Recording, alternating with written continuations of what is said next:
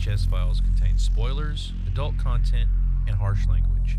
Listener discretion is advised. It's showtime. It's showtime. Welcome to the VHS Files podcast with Jenny Lou, So what do you want to do tonight? Jason, What about pizza and movie night? Eric, I want to rent a movie. and Josh. I want to go to a good video store so I can get a good movie. And this is the movie of the week. Let's get this pizza movie night started. Welcome back to the VHS Files podcast. Hello. Hello, everyone. The podcast where we watch movies and make memories. Or we make memories and watch movies. Either or. How's everybody doing? It's been a week since we've talked to each other. It's been a whole week. I thought it was yesterday. No. Has it been long It's enough? been a whole week. All right. Well, Come we're on, just going to Eric. get right into it Yeah. tonight then. Man, nothing. God, Eric and Jenny are just like, what? I don't know. I thought Josh would kick us in, and I'm just waiting. I don't know. So what yeah, are I we had doing a today? fine. Oh God. No. You don't get to now. Your time is over. It has passed. We are done with you, you red-headed stepchild. Move on. Right. Yeah, I had a great week, Josh. Great week. Excited to talk about this movie. Are we? Are we excited to talk about this movie? Jenny, are you excited to talk I about this am movie? super excited to talk about this movie. Jason, are you excited to talk about this movie? Well, no, I'm good. I'm ready. All right. I might hurt some feelings by the end of this, but I'll be all right. All right. Well, this is going to be an interesting one to get into. That's kind of where I'm coming from on this one as well. So this week on the movie of the week. The movie of the week.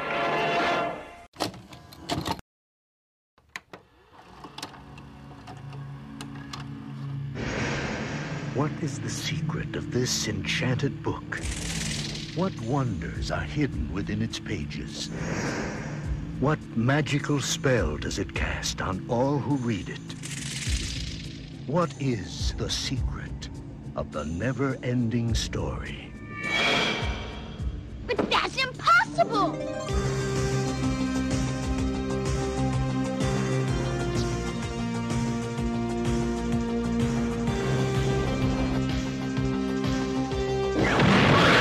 You will enter a world where a young boy's imagination becomes a vivid reality. The world of Atreyu and Artax, the Rockbiter, and a good and kind gnome. A world that is vast and eternal, treacherous and dazzling, unforgettable and free. For anyone who's ever made a wish, believed in a fantasy, or had a dream, this is the never-ending story. Never-ending story. Gotta hit that high note. Here, let me put my finger in my ear and hit the Mariah Carey. That is a jam, though. I mean, It is that's a great jam. song. It is. As far as songs written for movies, that's got to be one of the best. Does that song like ever hit the Billboard charts? Do we know that? I didn't look that up. No. Because the whole Ghostbusters song did. I don't wonder if that one actually made the charts because it sticks in your head and it does not go away. Well, it is no Ghostbusters. I will say that. Oh, definitely not. It's no Ray Parker, but it definitely sticks in your head and it's hard to make go away. It reached its peak position was 17th on the Billboard Hot 100. So yeah, Wow. All right. it was something. Hey. I did not know that. It That's did what not seem to Google be that says. popular of a song in my neck of the woods. But I was 2. I don't recall. well, I mean, this is a movie that's going to be part of any 80s baby's childhood. So, Definitely. but I'm sure we have a lot to say about it, but I haven't watched it since, I mean, it's been quite some time since we've watched it Yeah, last. it's been a few years for sure. But anyway, NeverEnding Story, released July 20th, 1984, directed by Wolfgang Petersen, who was a German filmmaker and had done quite a few German movies and notably had done Das Boot before doing the NeverEnding Story, which is a war film that I've never seen, so I can't really say too much about it. After NeverEnding Story, though, he would go on to do movies like Enemy Mine with Great movie. Dennis Quaid, and was it Lou Gossett Jr. in that one? Yeah, Louis Gossett Jr. Yep. And I remember seeing that one as a kid. It's been a long time. I'd like to watch that one and actually talk about it on the show sometime. Also did In the Line of Fire with Clint Eastwood, Outbreak, Air Force One, and more modern. He did Troy with Brad Pitt and Eric Bana. So that movie too. It's I don't think I've seen it like one time. I think I don't think I've ever went back and rewatched it. It's kind of a strange filmography for a director. It is, and really hearing the name, I thought like, oh, surely that guy's directed some other stuff that I've been really keen on. But going through the list, I was like, well, the only thing that really I noticed was Enemy Mine. So I never really saw Air Force One. I'm sure I've seen it, but I don't remember anything about it. I remember seeing Outbreak when I was younger, but don't remember anything about it either. Everybody's watching that movie right now. Right. Yeah, we're living in Outbreak. I bet you that movie on like Netflix that is out has been viewed way more than it had the 10 or 15 years prior. That and Contagion, yeah. Oh, Yeah, man. Contagion. Which Contagion is a way better movie. Way better. So this NeverEnding Story on a budget of 25 to 27, somewhere in there, million, came in with a box office of, who wants to take a guess? Jason. Nobody did their homework. Jesus, people made a whopping $100 million. $100 million. Yes, it did. So I guess you could say it was a success. And to the kids of 1984 and probably the 5 years, 10 years, 12 years after that, it would continue to be something very big for children. So definitely a success. It was released amongst the likes of, well, this could help its success, actually. Released amongst the likes of Supergirl. Oh, my God. The Last Starfighter, Revenge of the Nerds, and Purple Rain. Ooh, I don't know. The last 3 or 4 there, those are pretty good movies. Well, Revenge of the Nerds. Is Revenge of the Nerds a good movie? I love that movie. I don't care. It's fart jokes. You know what, dude? I love that movie too, but it is highly problematic right now. Oh, God. Oh, definitely. I'm definitely not saying it won't be talked about on this show at some time, because it's one, like, again, we talk about movies that we shouldn't have been watching as kids. I watched Revenge of the Nerds all the time when I was a kid. Yeah, you got Revenge of the Nerds, Porky's, all those type movies. I've seen them all when I was a kid. But thanks, Mom. Yeah. But that's where we are as far as movies go in 1984. Eric, why don't you take us back in time and tell us what else was going on? We're sending you back in time. Whoa, this is heavy. Well, Josh, in 1984, the PG-13 rating for movies is added to the rating classes by the Motion Picture Association of America. The first movie to carry the rating was, any guesses? Temple of Doom? No, Red Dawn. Michael Jordan released his Nike Air Jordan sneakers. Interesting note here. Do you guys know what they call Air Jordans in Norway? No. Air Fjordans. Air Fjordans. Yep. I love it. It's true. Pop singer Michael Jackson moonwalks for the first time in a performance for the MTV Awards. Amazing. Did anyone hear about the man who could moonwalk on water? His name was Jesus. Did he just do that? Wow. I don't know if you're ever going to top that one there, buddy. And finally, the Federal Communications Commission eliminated a regulation that banned program-length advertisements. This led to the creation of infomercials. Here's an interesting commercial I found from 1984. Hit it, Josh. I've tried fad diets, powders, pills. Still, my weight's been up and down like a yo-yo until the AIDS plan taught me how to take off weight and help keep it off. AIDS may taste like a candy, but AIDS contains one of the most effective appetite suppressants you can buy, and there's no stimulant in AIDS that could make you nervous. With AIDS, I ate less, so the weight came off. To help keep it off when I sometimes want things loaded with calories, AIDS helps put me in control. Let the AIDS plan teach you how to take off weight and help keep it off. Try peanut butter AIDS. Wow. Try peanut butter AIDS. You've never seen that before? I I had seen that before, actually. If anybody could see this right now, you should see Jenny's face at the end of Jenny that. cannot believe what she just saw and watched and listened to. This was just about the time that the AIDS breakout sort of hit. So I think they might have pulled that from the shelves. Timing. Yeah. Yeah, it's I want to talk about problematic things nowadays.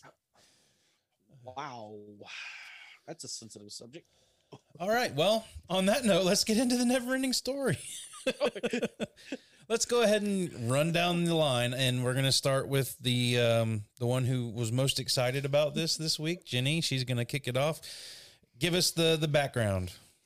I mean, I definitely saw this all the time as a kid. I think this is one of the movies that my mom really liked to watch with me. Like, she actually enjoyed it. Mm-hmm. And I hold this movie up there with, like, Goonies, The Princess Bride, right. Like all of my top childhood movies. Like, this is up there for sure. Yeah. And what was it about this movie? Like, can you like kind of get into like what it was that, I mean, obviously we'll get into it when we talk about the movie, but is there one thing in particular that was like this movie, like what brought you back to it all the time? I really like fantasy, and I think that besides like Star Wars, which is sci-fi fantasy, right? This was probably my first like toe dip into the genre, and it was just so fantastical and larger than life, and you know, odd and filled with creatures that you never see, and you know, it just, all of it together made this, like, I don't know, this world that you wanted to keep visiting. Yeah. It's kind of a love letter to fantasy, really. Yeah. Yeah, I mean, we definitely get into that in the movie, but just like the childlike wonder and using your imagination and, you know, especially for someone like you who reads a lot as well, like I'm sure you kind of are pulling from what they're going for in the sense in this movie as well. What about you guys? Did you guys have anything in particular? Yeah, I mean, this was a big favorite of mine as well, Jenny. As a kid, I always wanted to rent this movie. Definitely rented it many times. Always loved it. I don't feel like it's aged well. Like, I can still watch Princess Bride and enjoy it just as much as I did when I was a kid. I don't feel like this one has gone with me as an adult viewer as well. Right. But it definitely is a part of my childhood. And yeah, I mean, we'll get into it, but see, I felt the exact opposite. Like, for me, really, you don't like, it's still, you know, wonder. It's still the magic. And, yeah, it's got the magic. Yeah. Well, there's moments that I still cherish, for sure. How about you, Jason?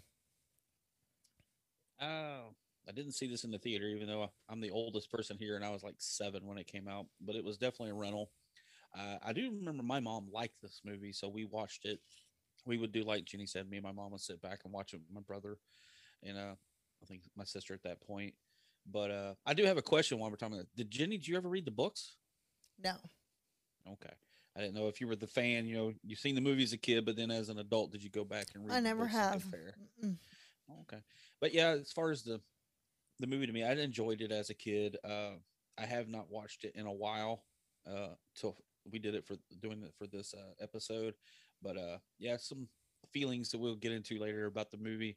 Like I said, I remember some definitely scarring childhood moments from this movie. Yeah, for sure. and stuff like that. But as an adult, it definitely hit me different. So, but we'll talk about that later. Yeah, I mean, that's the one thing that I come back to with this movie is there's a lot of movies you like because of certain key scenes and like that sense of wonder and whatnot. But this movie has always been like, there are, well, one main scene that stuck with me, and it's not a happy scene. So it's always been one of those darker sort of child movies, in my opinion. And it's one of those that's always made me not really want to go back to it because of that. So I think that's really what kind of gets it for me. But I remember watching it all the time as a kid. And I mean, how can you not love Falcor and the puppet stuff going on in here? And I mean, I love Falcor. He'll always be special to me, but we watched this movie this time with some younger folks, our friend Rachel and Chris, and their children who had never seen it. And watching them watch it, one of them's 15 and one of them's 13. Mm-hmm. So they're teenagers now. So they don't have that childlike attachment to that kind of stuff. But like one of the first comments we got while going into the movie is the opening with clouds, and there are just clouds on the screen for like 5 minutes while the NeverEnding Story song is going on. And Raina was like, God, more clouds. Like that's what she was picking up on as we started watching this movie. And then it cuts to something, I don't remember what, but then it cuts to another shot of clouds later. And she's like, oh God, the clouds again. What's with all the clouds? Yeah. But I don't know if it's iconic is the word, but I mean, it's a really cool opening. It's something that draws you right in. Ultimately, this movie does just kind of like we eventually get to our happy place in this movie, but it starts off somber and it kind of remains somber throughout the entire movie. I don't know, like watching it this time, I just kind of felt that from the beginning. And going into where we go and the story unfolding, it just kind of continues to be this just sort of very like depressing sort of journey. Yeah, I mean, the story's kind of a bummer, you know? So it kind of baffles me that we've found such amazement in it as kids. Like, and I'm not trying to make that sound bad. Like that's not necessarily a bad thing, but it's like, I'm really kind of perplexed by the fact that we found this movie so endearing when it's so dark. I think it's because of the message at the end. Yeah. Because it does leave you with a positive feeling. Right. Yeah, I mean, it's one, things just get worse and worse, basically, from the beginning of the movie until the end. I mean, it's basically one failure after another. Yeah. There's a couple moments, of success, temporary success, but by and large, it's things are escalating throughout the thing, and it's getting worse. The problem's getting worse. I mean, for instance, we start the movie with, we're introduced to Bastian and his dad having breakfast. Now, it takes me a few minutes to get into video clips when we start talking about movies, but I actually have a clip here that I want to play for everybody. And we were watching this, and this scene came on, and it's Bastian trying to open a jelly jar, and his dad's in the background getting breakfast ready. Did anybody while watching this watch the dad while this scene was going on? Do you mean his egg and orange juice smoothie? Yeah. Raw egg and orange juice smoothie? That's exactly what I'm talking about. Now, when we say we watch this with kids, I don't know how I never noticed it as a kid myself, but this was the first thing all of us picked up on. Crack egg into the orange juice to blend with. Okay, so it was the 80s. I get it. I'm not going to say dad was on cocaine or anything like that, but what the fuck? I've never seen. That was like a thing in the 80s, like drinking raw eggs. Thing. Yeah. It makes me think of Rocky, right? Yeah, I was going to say, it started with Rocky eating the raw eggs. But it's one thing just downing a few raw eggs is like a quick protein bump. Right. People do that. Blend it. Dirty a blender? You're going to dirty a blender for that? He can't handle it straight. It's gotta. Yeah, he's no Rocky. And he's not a very good father either. Oh my God. What we didn't notice is him pouring the vodka in the orange juice. Right, they cut that he part added out. the egg. That's what it is. He is a terrible father. Yeah, this kid just starts, everything he says is awful. Yeah. He gets shit on this immediately. This is the saddest scene in the film, in my opinion. It's pretty right bad. off the bat. Like, I mean, he's lost his mother, and his dad is not supporting him at all. No. He's like, he is brutal. Get over it. Brutal. Take some responsibility. He was Alfred giving Stop Bruce the speech, daydreaming. what do we do when we fall? We get up. Like, but with no, like, my note actually for this, when this scene played out, by the time he was done talking to Bastian was, bitch, my mom just died. Like, get off me. Yeah. I'm a little. It's like, hey, I know your mom died. Suck it up, tighten your bootstraps, and you march on. Yep. That's almost how he's kind of telling him, I mean, that guy went on to do a lot of TV and some movies. He was in the 18 movie and stuff like that. But that's almost how it feels, like a military dad talking to his son. Don't have feelings. Like, sorry. Time to move on. Let's get it over with. Yep. Get your head out of the clouds. I'm going to down this screwdriver egg thing I just made up here in the back, and then I'm going to work. Just get a frying pan. Cook up an egg, man. Just cook up an egg. It takes 5 minutes, really. Just kick it on, cook an egg, eat it. Yeah. You don't need to mix it with your orange juice. Not saving any time. Cleaning that blender is going to be a pain in the ass. So what we got out of this scene wasn't that Bastian was grieving over his mom or anything like that. It was, what the fuck did he just put in that orange juice? We sat there and talked about it while the whole scene was going on. So it's weird that that's happening in the background. And then, like, obviously I know what the storyline is and how it goes, but like, especially for someone watching it for the first time, to be caught up in that was kind of funny. Yeah, I think it's so funny in the same scene. He's so, get it over with and take care of yourself. Did you even notice also part of the scene that he's making his son put butter on a piece of uncooked bread? It's not even toast. He didn't even toast it for him. He's trying to smear butter on regular bread, and it's like just. You should be able to do that yourself by now, boy. Pull yourself up by your bootstraps and toast your own bread. Drop and give me 20. Head out the door. Drink your egg. And I mean, when we find out, like, he doesn't need this at home because he's got a group of kids that are dicks chasing him around, calling him the weirdo. I know. Now listen, these terrible. kids bully him. His dad bullies him too. Right. I mean, this kid is getting bullied from He's every getting direction. it from all sides. Yep.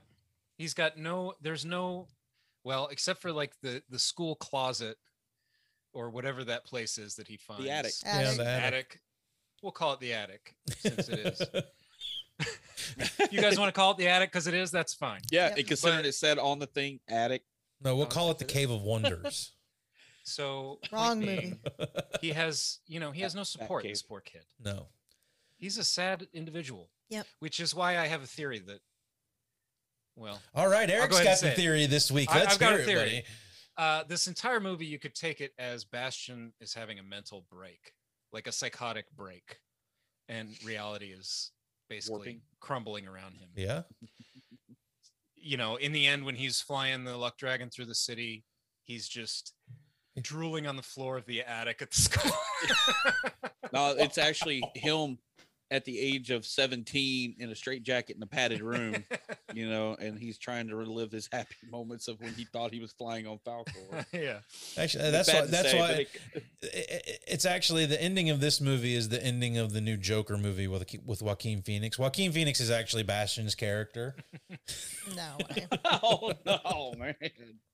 Oh, God. What if he's like dead? And this is like his journey into the afterlife. Like I thought my idea was dark, and Jenny decided to take it a few steps darker. That's an interesting take on it too, though. Like when he gets in the dumpster, he like breaks his neck, getting like, wow. And then he's dang, Jenny went dark, dead in a dumpster. Shit, but he's dead in a dumpster, and nobody ever finds him because he gets taken out with the trash, which kind of ties back into the fact that nobody's fucking looking for this child. No. No, it's true. No one cares. He's gone all day. No one Even cares. when he's at school, no one's looking for him. Like, not calling his dad, hey, Bastian's not in class today. I guess arguably they could be. We're just not privy to it. Right. You would think at some point in the movie there would be like, he saw the flashlights coming into the school, so he like hid from them or something because the cops are coming to look to see if any kid got locked in the school. Right. Jenny, the nothing could just be death looming as he slowly dies in the dumpster. Wow. This movie's taking a whole different... Now I want to watch this movie again. I love it. So I'm actually going to have a hard time separating that theory from this as we talk about it more now. But so he dodges the kids into the bookstore and meets another guy who's not very nice to him. But I like that you can tell that he's baiting Bastian. Mm-hmm. Mr. Coriander. Yeah. Which, I mean, he's creepy. I remember watching this as a kid, and that dude freaked me out. Like, he's kind of a creepy, mean old guy. Crotchety old man. Yeah. And at this point, you're really worrying for Bastion because everywhere he goes, people treat him like shit. Yeah. So. You know, the bookstore owner, what's his name? Coriander. Carl Conrad Coriander, by the way. Also, Bastion has like a 3B name as well. It's like Bastion, B word. But yeah, Carl Conrad Coriander, the bookstore owner. I'm just looking at IMDb. I don't actually know this stuff, guys. But he has an interesting line about, you know, some books are safe books. Right. And some books, you know, can change you or whatever. That's an interesting line because, that's actually kind of true. You know what I mean? Like, you could read certain books that really challenge your reality. Yeah. Don't open the Necronomicon. I mean, that's not a safe book. Whatever, like bad books, religious books, philosophy books, political books, things like that can really send somebody in a certain direction, really change their directions. That's kind of an interesting deep line dropped in the middle of a kid's movie. Yeah. And it got me thinking about like how this movie kind of sets up sort of like taboos for when you're a child too, of like, you're not supposed to read that book, or you're not supposed to watch that movie or listen to those songs or whatever. Like, and this whole scene is a really good allegory for like, the whole bait and switch with that sort of thing. Like, oh no, you shouldn't be reading this, but what are you going to gain from accepting this or reading this or listening or whatever it is? Like, yeah, I mean, it may have a bad thing around it, but ultimately you're going to gain more knowledge from being able to have access to it than being denied it, So I found it pretty interesting that it kind of plays with that whole theme of taboo and that sort of stuff kind of early on in the movie here. Also, the old guy's commentary on youth kind of forgetting about books and reading and playing video games instead is even more relevant today than it was when this movie was made. Oh, yeah. Yeah, 84. I mean, this guy would hate to see children of nowadays. For sure. But he wouldn't have to because his bookstore would have gone under long ago. Unfortunately, yes. Oh. There wasn't much organization to that bookstore either. Like, if I were in there, I don't know if I'd be happy looking for a book in there. Kind of reminded me of the girls going into the bookstore in The Craft a little bit. Yeah. But again, how many scenes like do every you have movie with, bookstore. Yeah, yeah, like with typical. Every movie bookstore is completely like unorganized for some reason. Yeah. But they always find the book they're looking for. But I like that Bastion mentions he's got 186 books at home, and they're all literary Classics. stuff. And he tries to slam him for having comic books and all that, which it's pretty shitty. What's wrong with comic books? Come on, like, there's some. Come on, Carl. There's some very good storytelling in comics, and you get pictures along with them. Yeah, beautiful art, especially in the 80s. You start to get some really good comic stories. Yeah. I took a lot of offense to that line. I'm like, dude, here I am with like thousands of comics in my house, and I'm like, man, what are you talking about? These are great stories. I've got 180 comic books. Yeah, they're like they have meanings and things about the world told in a different way and life lessons. But Jason happens to have pictures. But Jason is the actual person this guy was talking about in there, because Jason does not read books at all. He only reads comic books. Yeah, true. I don't read books. I like pictures. I've funny pictures. I've probably read more comic books than actual books in my life as well. So I have nothing. I'm just as guilty as Jason is. If it didn't say Edgar Allan Poe on the cover, I probably did not read it. So that's about as close to the books and libraries Jason ever got. I've read some Stephen King, some R.L. Stein. Remember R.L. Stein was like what you read when you were younger in school and whatnot. I don't remember anything about those stories, but I remember reading a lot of R.L. Stein. Here's a question. Do you think that the bookstore owner entered the world of Fantasia as well? Do you think that he had his own experience with Fantasia? Maybe.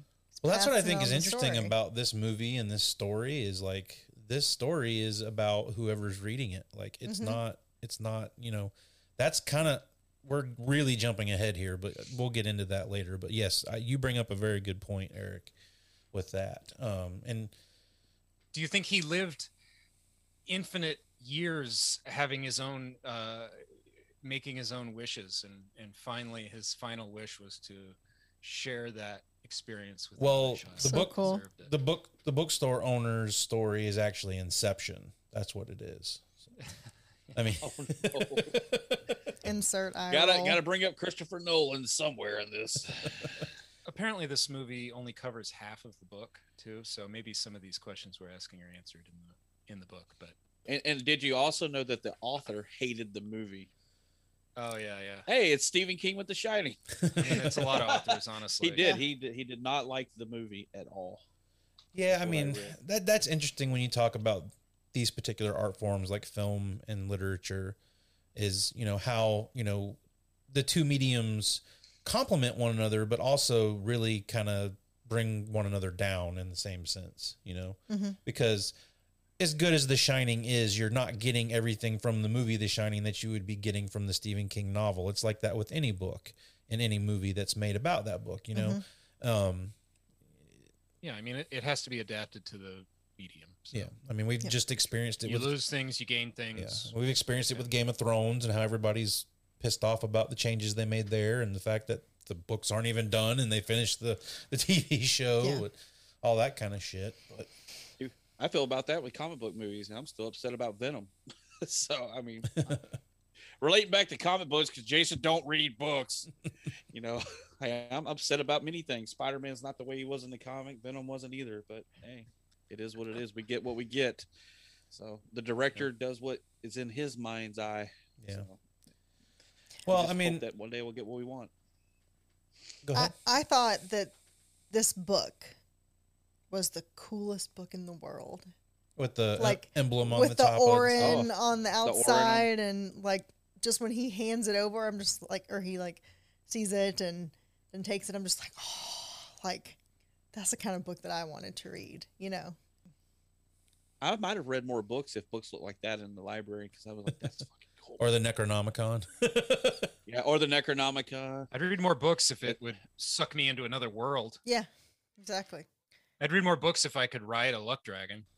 Yeah. Well, books do take you to another world. Okay. But I would have opened it and would have went, where's all the pictures? Fuck this. Hey, so you guys mentioned, Jason just mentioned The Shining a few minutes ago. Did Bastian give you vibes of Danny from The Shining at all? Just visually? I don't know. When he's walking around the hallways and stuff. I can see why you would say He definitely that. has the look, the haircut, I didn't get that. and everything. You wouldn't. I definitely see that. Well, he's obviously been sneaking away to this attic before. I mean, he knows exactly where the key is. He knows, what's funny about this is he knows the key's there. He goes in the attic, but when he gets up there, he looks at it with this wonder, he's never seen it before. But it's like, okay, so do you normally come here, or are you not familiar with this place? It was a little weird. I think they're pausing for our wonder. Yeah. Oh, the attic. It's cool. I thought it was so cool when I was little. Or did he just escape behind the door? Because he was always running from somebody. Did he just go behind the door and hide there? But this time he went all the way into the attic. Who knows? Because he saw that math test and he pieced out. I'd be doing the same thing. Math's not my strong suit. No equations today. That was a trigonometry test. I would have left. He's probably 10, so. Probably not in trig yet. Shoot. I thought they taught that in elementary school nowadays. No, they don't. But yeah, we get up there. He pulls out the gym mat. That's the thing. You think he'd been up there. He walks right over and pulls that old gym mat out. Yeah. Old gym mat. And he's getting ready to sit and chill. Hey, I'm going to freaking dive into this book. Mm-hmm. And then I like how he starts, and then it just flows right into, if you're reading a book or a comic book, you just kind of go into the world. I mean, here's what I'll get into my next thing about this movie is this is a very weirdly paced, well, maybe not paced, but it's a very weirdly structured story. Maybe we'll talk more about this when we get to the end of it, but it's this thing just starts and you're thrown into this world. Well, I have some notes about this, Josh, that I'll say now that I'm about to say. Well, why don't you say them purred happily? I'm about to say what you're more going to say. Turd craply. Now? Are you doing it now? Yeah, so right some now? of the structure that I think you're talking about, maybe the storytelling is very basic, and there's almost inside, particularly inside Fantasia, there's this shorthand, I guess you would call it. It almost reminds me of like a game of Dungeons and Dragons, or like a role-playing game, essentially. Just the simple fact that, you know, when they just say, one kid can save us, it's this guy. Okay. Like no one questions it. You know, this is coming. Okay. I'm on a quest. Oh, that makes perfect sense. Well, you're on a quest. Of course, I'll help you since you're on a quest. I mean, you know, there's this weird shorthand where, you know, they don't really explain, their motivations aren't really a concern here at all. Right. Like, it's just literally like, we're doing this. Now I'm going here. Now I'm going there. I mean, even after they send him on his mission, I'm jumping ahead again, but he just starts writing. I mean, the whole thing feels like a video game to me. It's like Zelda. Well, Zelda is on my thing. I mean, you got Link and Princess Zelda right there. Yeah. But I mean, I think those are fantasy tropes. That's where Zelda gets it from. They're both getting it from the same kind of thing. But yeah, there's this weird shorthand in the storytelling that, and I think this is where my adult viewer disconnect comes from, because they tell me what's happening a lot of the time without really explaining why it's happening. They just say, this is happening. You're on a quest now. I'm on a quest. I have to go do this. We don't know why he wants to. We don't know why, you know, he wants to because he's the hero, and that's what the hero does. Like, you know, you basically have a shorthand fantasy world. Not seeing it for quite some time, and not really being engulfed in the actual wraparound story of this, and only really kind of remembering that it was, I really thought this was more of an Atreyu story. But it really isn't. It's not. There's really not a whole isn't. lot to Atreyu, honestly. Right, and that's kind of what got me this watch, is from not seeing it for so long and not remembering things about it and not watching it as many times as maybe you did as a kid. Like, I tend to remember there being a lot more Atreyu and Artax and more stuff with that. But like Eric just said, we just get thrown in to Fantasia here. And this scene with the rock, what's his name? The rock biter, and the puppets, and the guy with the bat, and all that stuff. Like, and the guy from Willy Wonka. Yeah, he's teeny weeny. Like, getting introduced to them seems very weird to start our story off with. Like, I don't know, and I didn't remember that. I didn't remember that scene was there, and that it was actually a fairly long scene.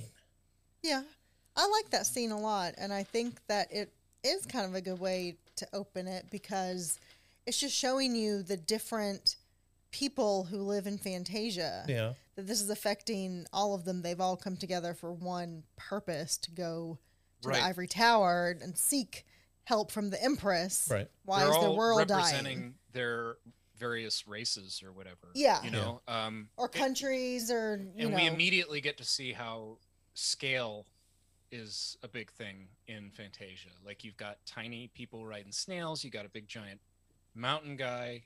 Yeah. That eats rock. Everything's like this, widely varies in scale, which is one of my favorite things about the movie, is all that. And those characters are fun. A really fast snail, you know, don't prejudge people. There's lots of little messages in this movie, like, you know, don't prejudge people based on their looks, and you know, like the narcoleptic bat. I love the sleepy bat, which is credited as, not credited, but it's known as like the stupid bat or something. I think that's what it's called.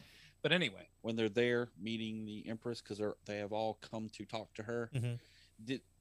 Did you notice any famous characters standing around that people have noticed over the years? I read this. I didn't notice them, but I did read it. Go ahead and tell us. Yeah, supposedly there's Yoda is there, Gumby, Chewbacca, Mickey Mouse, a couple Ewoks, C-3PO, and E.T.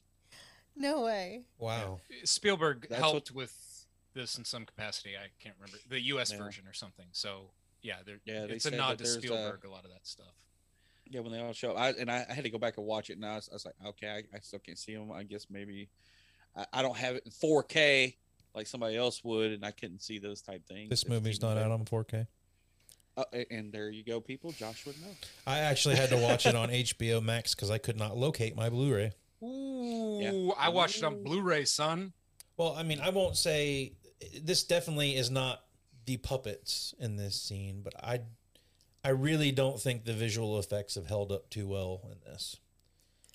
When you get to like green screen stuff and some of the actual visual effects of it, the age is really showing on them now. Sure, but for me, the practical effects are just so good. Yeah, I mean, they don't look real.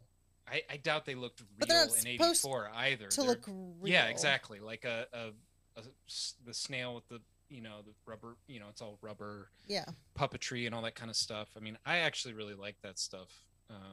Just from a design standpoint, like species or races or whatever of creatures, and there's a lot of different creatures in this. Just people in the background that just look.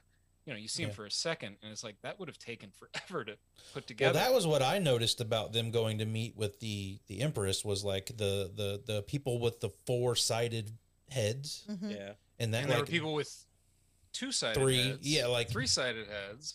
I think one of the kids pointed out that there was a walking fish. Yeah, as well. Like, yeah, and then that's where we get this announcement that the Empress has fallen ill. I do like the description of the Nothing. What Rockbiter gives us there, and how they're talking about like, what did it appear as? Was it a hole? And he's like, oh no, a hole would be something. This was nothing. Like, I really do like that. Yeah. The Nothing is conceptually scary. Yeah. Yes. It's it's being forgotten. It's nothingness. It is scary. It's death. It's it's everything we fear basically. Yeah. Giving it no face, no image, no nothing makes it even scarier. It's fear itself. You know what I mean? Mm-hmm. And we typically think the wolf is the Nothing. And that's what I thought when I was a last kid. week. Yeah. It was so funny that you mentioned that last week, not even knowing that we'd be talking about it this week. Uh-huh, yeah. Right. What a coincidence. This scene, like when they're just, getting to know each other before the whole like nothing talk starts. Right. They're a little like it's like a comic gag between like the rock biter. He's eating rocks because that's his food, and he's just showering them with like boulders. The snail gets bonked on the head, and he's up there like sniffing his fine Chardonnay that he's got so refreshing with his limestone. It's kind of funny. Limestone with a bit of quartz. Yes. Yeah. But yeah, I mean, I failed to remember that, that's how we're introduced to the story and what's happening and the Nothing and all of that stuff. But I did find it a little weird starting it off that way, watching it this time. Again, because for some reason in my head, I remembered it being more of Atreyu's story, which we're getting to here with the Empress and his hero's journey. But like, I vividly remember like being attached to Atreyu and Artax, and for whatever reason, thought their journey lasted a whole lot longer than it does in this. Yeah, absolutely. And Oh yeah, it goes. I mean, we lose Artax within the first half hour of this movie. Yeah, I'm like, wait, they just started. Yeah, like I was shocked at how quickly it happens. Like I did not remember that it happened that quickly in the movie. Me either. But this is definitely the scene that really leaves an impression on you as a kid. Yeah, it should be noted too, before this happens though, is he says they wandered for a week not knowing where to go. And it has a montage of him just riding all over the place. Like he literally just left and just started randomly riding around. Yep. Just looking for something. He doesn't even know what he's looking for. Nothing. He was looking for the Nothing. I mean, it's weird, isn't it? Yeah, because when they finally get to what is the name of that swamp? The Deadly Swamps of Sadness. He was talking and he said we had went through the deserts of this and blah blah blah, and you're like, dang, did we just edit that out? That hit the cutting room floor. We didn't get to see any of that.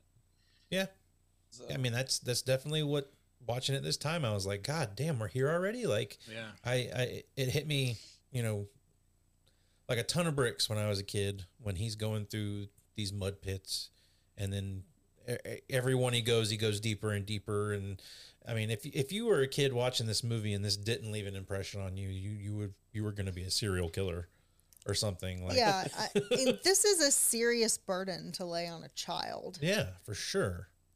Is they say if you fail, the Empress will die and our whole world will be utterly destroyed.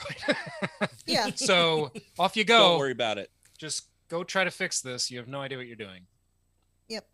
And then his best friend dies. Good. Yeah.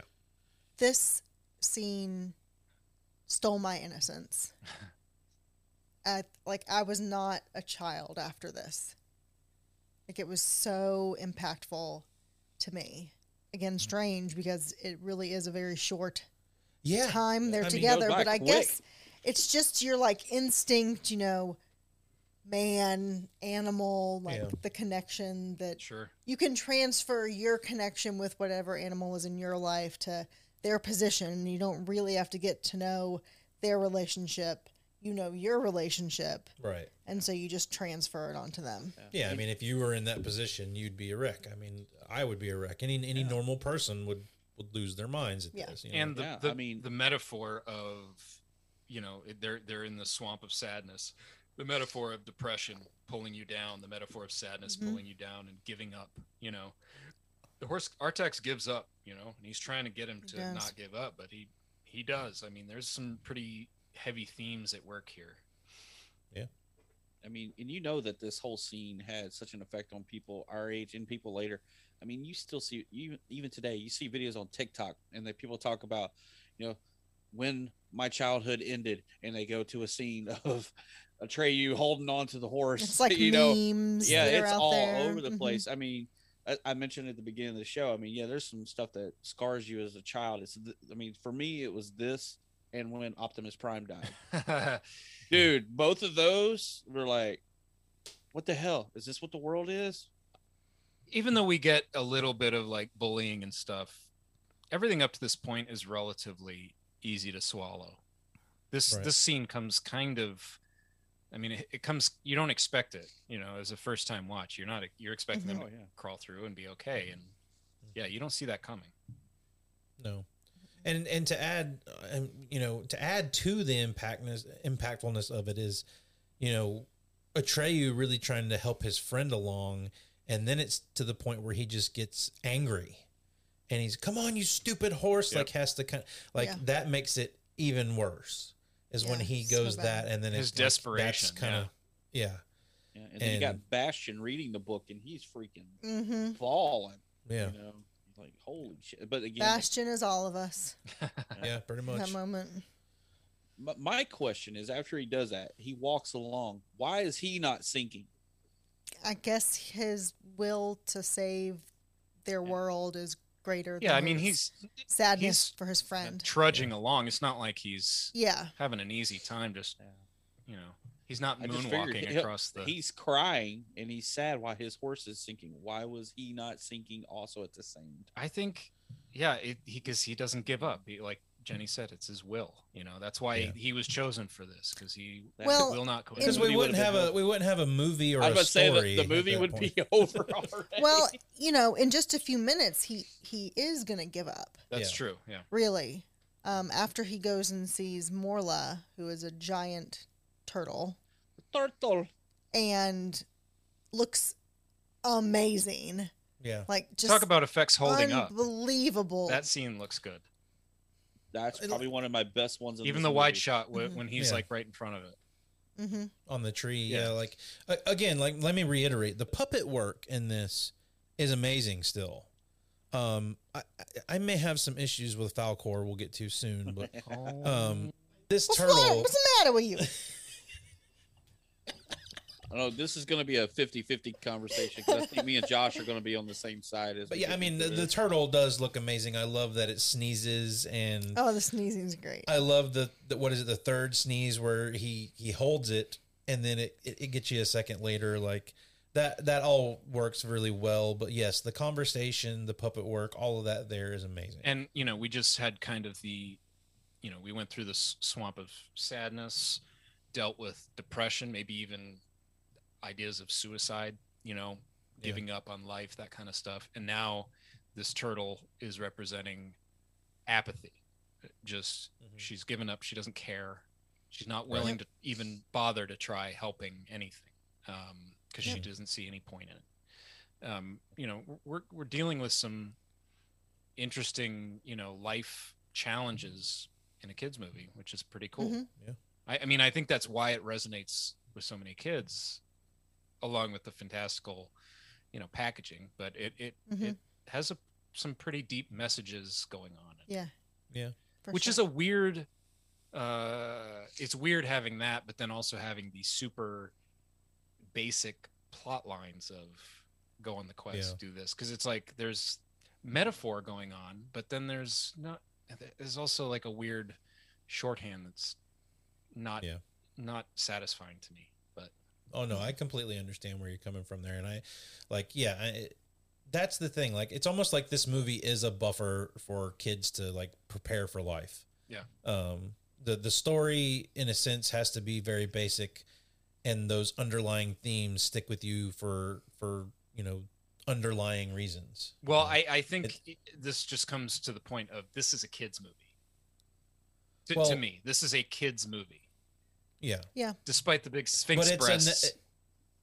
But it is a never-ending story in a sense of like we'll get into this at the end of it. Like, this same story repeats over and over and over again. You know, it's almost kind of in a weird sense like the Dark Tower in a way. Like we're always gonna take this road. This is always where we're gonna end up. Like it's a very weird juxtaposition you have there. The whole quest kind of reminds me of the Talisman as well, because the sick mother and going on a thing to save the mother kind of a thing.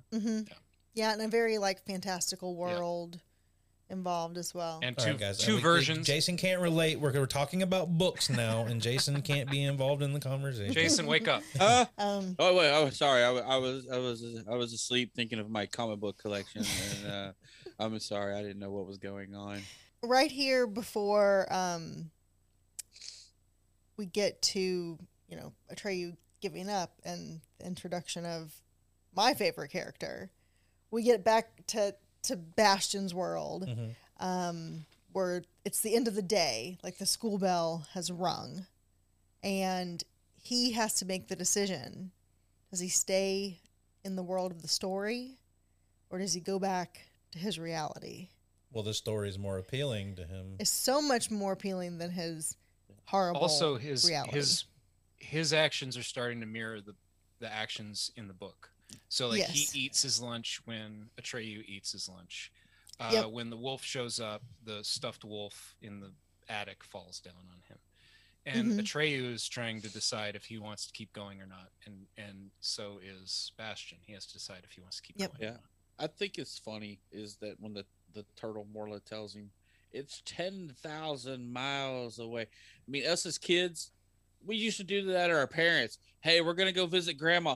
It's 10,000 miles away. I don't want to go. I mean, everything was 10,000 miles away. It's just kind of funny how they put that in there. So, I mean, it's so like everyday child's life, especially in the 80s when we all did car trips to go see relatives and we didn't fly. We drove everywhere. Well, so before we get to the next big part of this movie, let's go ahead and talk some cast members. Almost Famous. I know that dude. I don't know them. I know her. Haven't you ever heard of that guy? What's his name? That guy who was in that movie that was out last year. I'm sort of famous for being almost famous. Surprisingly enough, I had a hard time finding some stuff for this. I got two. Not a ton of like big name people in this. Yep. So, Jason, if you've got two, go ahead. Well, you do one. We'll see if everybody has all the same ones. Well, I'm going to go with the dad, Gerald McRaney. I remember that because he was a big thing in my childhood because we used to watch Major Dad. We watched the show Simon and Simon. Absolutely. But I remember him a lot because he always popped up. But main thing was Major Dad and Simon. We watched those regularly as a kid. And then also digging through the rest of this, I was like, there's like one or two things that everybody else did. But Gerald McRaney, he did all this stuff, but he was never famous. Yeah, he was on mine as well. He won his Emmy for This Is Us in 2017, as a There you go. guest. Yeah. That's it. Yeah. Yeah, he was mine too. He's pretty much the only face I recognized in this, other than Deep Roy, who is teeny weeny. I just remember him from being all the Oompa Loompas. All the Oompa Loompas. Lots of TV. He did a lot of stunt acting in Star Wars and stuff like that. Oh, nice. The original trilogy. So, does anybody else got another one? Because I got another one here too. Well, the dad is the one person I recognized from the movie, and I kind of left him out looking for somebody else. The only other person when I saw them on screen I recognized, I was like, "Hey, that's the woman from Willow," and it was Patricia Hayes. She's the wife of Urkel. Yeah, the people we're getting to here in just a minute. Yeah. She played Finn Razel, who Willow is going to find, who's the animal, and then he has to change her into her human form. Yeah. I recognized her there. But her husband in this, the Sidney Bromley, he was in American Werewolf in London, which we watched last week. Okay, that's fun. Well, does anybody got another one? I want to say the other one because this relates to our childhood, Josh, the other guy. I got nothing. Jenny's got nothing, so go for it. Okay, Alan Oppenheimer. The main reason, he did lots of voice acting. But he was also in Private Benjamin, the movie 9, the little doll movies where they were. Yeah. Toy Story 4 is the old man miner. He's in the new Space Jam movie. But the thing he is most famous for from our childhood, he was the voice of Skeletor. Yes, but wait, who in the he's movie? Falcor and Rockbiter. He's Falcor's voice. Oh. He's the Gamort. He's Rockbiter, and he's the narrator. Okay. But I was like, that's why I had him and the dad, because I love me some freaking He-Man stuff from a kid. Me too, and man. He's still actually doing stuff too, so that's cool. So, but I would say the dad probably. Gerald McRaney. Yeah, he's probably the most notable person in even the though movie. He's a shit dad. Dad, but most notable actor in the movie for sure. I would have thought the kid that played Bastion or the kid who plays Atreyu would have went on to do a lot more stuff. Dude, well, nothing. Dude, like I don't like the actor that plays Atreyu at all. Yeah, well, we'll get to him. Yeah. Bastion, I think he was a troll. Acts circles around that kid for real. Yeah. Well, I'm glad you bring that up. If we're recasting the NeverEnding Story, who are we recasting and why? And who are we recasting? It's tough to get out, bud. I'm proud of you for getting through that. So Jason had, the good one last week. We're going to start with everybody else here, but I kind of went the whole route of anybody from Stranger Things could be recast in this, and it would be fine. Yeah. Anybody else? I don't think anybody should be recast in this. You're not even going to participate. And I'll tell you why. No, because I can't name anybody who I would cast in this. Because what's great about this movie is they're nobodies. Yep. Pretty much. When you're a kid, you couldn't relate. You to anything. You don't know who these people are. Yeah. So they're just the characters. So if you can grab me a handful of no names off the street, and this is their first movie. Well, before Stranger Things and It, I would have thrown Finn Wolfhard out there for like Atreyu or something. Even though he doesn't fit that Native American thing they're going for, but like. So that's why. Eric, did you come up with anything? Yeah, I've got a couple. So Atreyu, my issue with let's see, what's his name, Noah Hathaway, is that I feel like he was chosen maybe more for his looks and physicality, maybe some of his physical attributes or abilities rather than his acting ability. So I thought a great swap for him would be a young Taylor Lautner. Like Shark Boy. I knew age. You were gonna say that. Because Eric's a huge Taylor Lautner fan. Yeah, he loves that one movie, the parkour movie. Parkour. Fun story. Eric and I actually watched that together. We watched the one where he kidnapped one. What's it called? We didn't watch the parkour one. That's right. It was the other one, Abducted, which was brutal. With Sigourney Weaver.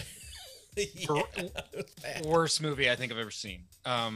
Actually, I don't think any of us have seen the parkour movie. Maybe we should do that on. I don't think that's. I would watch the parkour movie. Apparently, the actor Noah Hathaway was actually difficult to work with. They had a hard time getting anything out of him while he was acting. And the director said that Barrett Oliver, the kid that plays Bastion, was just so great and easy to work with, and he was like nailing his scenes. And Noah Hathaway, Atreyu, was not very good, and I agree, he's not. Also, Rockbiter, it could be The Rock. No, I'm just kidding. Yeah, you can steal mine from last week. No, Rockbiter, Lavelle Crawford, Huel from Breaking Bad. Remember Huel? Oh, the big black guy do. that lays on the money. Oh, with yeah, Bill Burr. yeah. I'm just imagining that dude trying to eat rocks. That's it. That's all I've got. Jason, what do you got, buddy? Jason, all right, what have you prepared for us tonight, sir? Well, I had 2 lists here. We're gonna do a serious. I'm gonna do my serious one first. I actually did some digging in this because I wanted to go with, like she said, child actors that are. I mean, nobody knew who they were back then, but I went with child actors who could probably be somewhat famous right now, but still haven't like totally blown up. But we kind of know them. I was gonna go with the Empress as Sophia Lillis, the one that played in It, the redhead, as the little girl, as the Empress. Bastion would be, what's his name? Noah Jupe from A Quiet Place, Ford versus Ferrari. Okay. Does anybody know these names so far? You said you. I knew the girl. I did some digging on this. I figured y'all would watch The Quiet Place, part 1 and 2. Yeah, I have. It's just been Atreyu, I was going to go with M.G. Anthony from Chef, and he was in Krampus. Wow, you're going deep here. I'm going. Yeah, that's a little. I remember the kid in Chef being really good. Yeah, I saw that movie recently, and I was like, oh yes, he would do a good. I think he would be good at Atreyu. But honestly, the only thing I really remember from the movie Chef is that awesome grilled cheese sandwich. Yes. Rockbiter would be John Goodman from Roseanne. I can see that. Carrion, which is the guy that walks out to tell everybody the Empress is dying. If you say Samuel L. Jackson. No, I said Jeffrey Wright, Westworld Cadillac Records. All right, yeah. Oh, okay. Okay, I like that guy. The Gamorreau, which we'll get to later. I did Bill Skarsgård. Just a crazy voice. But Falcor, I did this. This is for Josh. Donald Glover. Just to think of him having a great time, Mr. Music Man, whatever, and just singing while they're flying through the sky. That is the last thing I expected out of your mouth. Yes. Wow. Yeah, that's kind of weird. I don't know how I feel about that. But that's what I was going with. I was trying to think of somebody. I was like, I like this guy. I know Josh loves his music and stuff like that, and I've listened to it. And then just some of his way he is in some of the movies, I was like, I'm gonna go with him. I kind of like that. Like Lando version. Yeah, maybe a little, but like a smooth. He's awesome. Oh yeah. But my main list, the one that we wanted for, is the last time I did If Hollywood casted this. I'm gonna do is if View Askew casted this. Oh God! Kevin Smith did this movie, but oh my God! I'm gonna go as the Empress as because she's cool, and I've heard Kevin Smith talk. But the girl from Stranger Things, was it Millie Bobby Brown or what her name, Miley, whatever? I can Millie see that. Bobby Millie Brown. Bobby Brown. Okay. Okay. Carrion would be Samuel Jackson, the guy that comes out. It's funny when you said that. I was like, dude. Rockbiter would be Seth Rogen, but instead of eating rocks, he'd be rolling blunts. Nice. So I think he'd be smoking rocks. Yeah, smoking rocks, or something like that. The turtle, because it's the ancient one, and we all know how Kevin Smith loves everything green. They would be going to go see Snoop Dogg, and that's not Fog in the Swamp. So hello. Wow. Oh my God. Sorry, but and Bastion, I was thinking, because I know he's too old for the role, but I could see Kevin Smith just trying to make it age appropriate or making that. But I was looking at Justin Long as him trying to read this damn story and getting through it. A young Justin Long. A young Justin Long. But then, because Kevin Smith's in all of his movies along with Jason Mewes, I put Jason Mewes could be Atreyu and Kevin Smith could be Falcor. So Oh, God. And is that all the ones I had? I think that's it. Oh, and Inglewood and Urkel, I just changed them out, and that would just be Cheech and Chong. So that's what I had this week. I was like, I wanted to do something. I know Josh, and first thing I thought of was like, if I was even thinking Kevin Smith could be Artex because he's Silent Bob, he never talks, and you can see Jason Mewes trying, get your fat ass out of the mud. Come on, fat ass. That's better. I like that the most. Yes, definitely. So I really went with that. I was like, because then you see Jason Mewes walk up if he was Atreyu and he's talking to Snoop, the ancient one, and he's blowing smoke in his face instead of sneezing in his face. Yeah, hey man, why don't you share that blunt? Exactly. You could see Jason Mewes saying something inappropriate to the princess as well, probably. Oh yeah, absolutely. Yo, baby, you have your asshole licked by a fat man in an overcoat?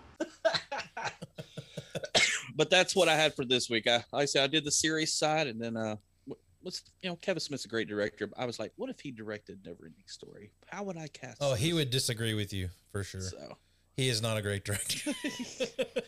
I love Kevin Smith, but yeah, that was the main thing. But the two things that originally started my recast was Jason Mewes being Atreyu and Kevin Smith being Artex. And I'm just now imagining Justin Long playing that Bobby Sinclair or whatever, the porno actor. Dude, that's him from Zack and Mary Make a Porno. Yeah.